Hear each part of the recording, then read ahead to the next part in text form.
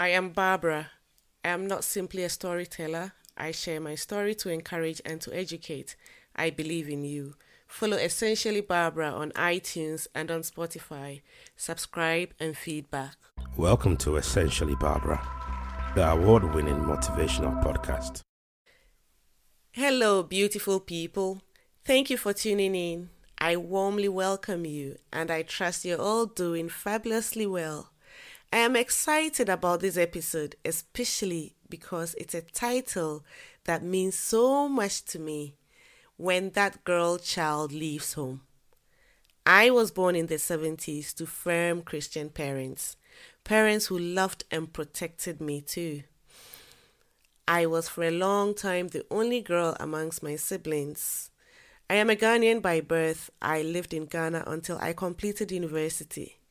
During my time at the university, I was so privileged that I was able to come to the UK to spend time on vacations with uncles and cousins. It was a big deal at the time to be able to travel to the UK and back home regularly.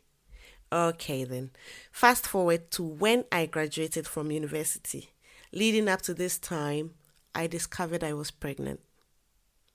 It was early yet, believe me when I say, at 24, in Ghana, that was not something to be excited about when you are not engaged or married and still living with your parents.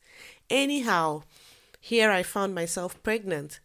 I was going to graduate with 2 degrees, an academic one and a baby.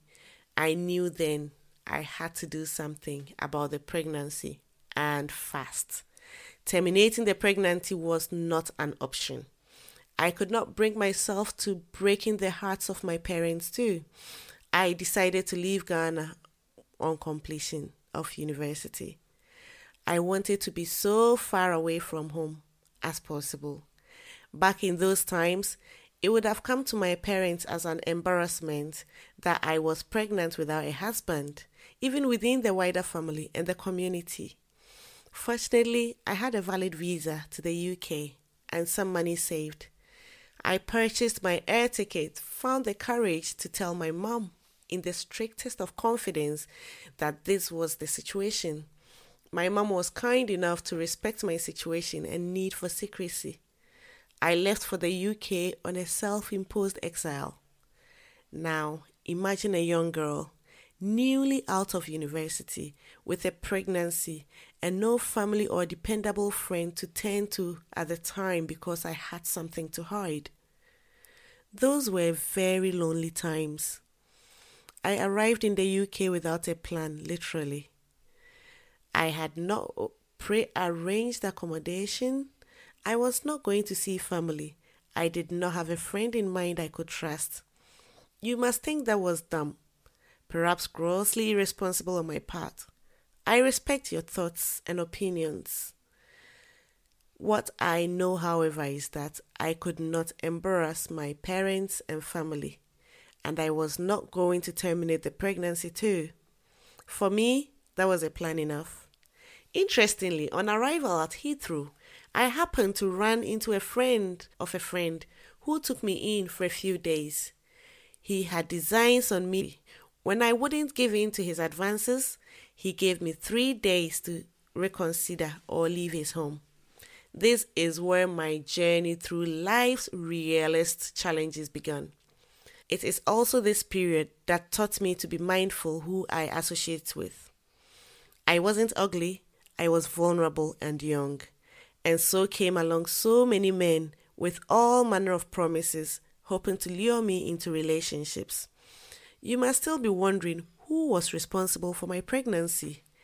Oh well, I shall come to that. But know, however, he was not responsible, if you can understand that. I went through dark periods. I worked menial jobs and I slept rough. I even slept on buses and trains on occasions. I lacked stability for a rather long time. This went on until my son was about 2 years old. One day, I ran into a friend who suggested joining the army, as this might offer the security my son and I needed at the time. Matter of fact, I was down and out of my luck at this point. The only thing I held on to was the voice in me that kept saying to hold on.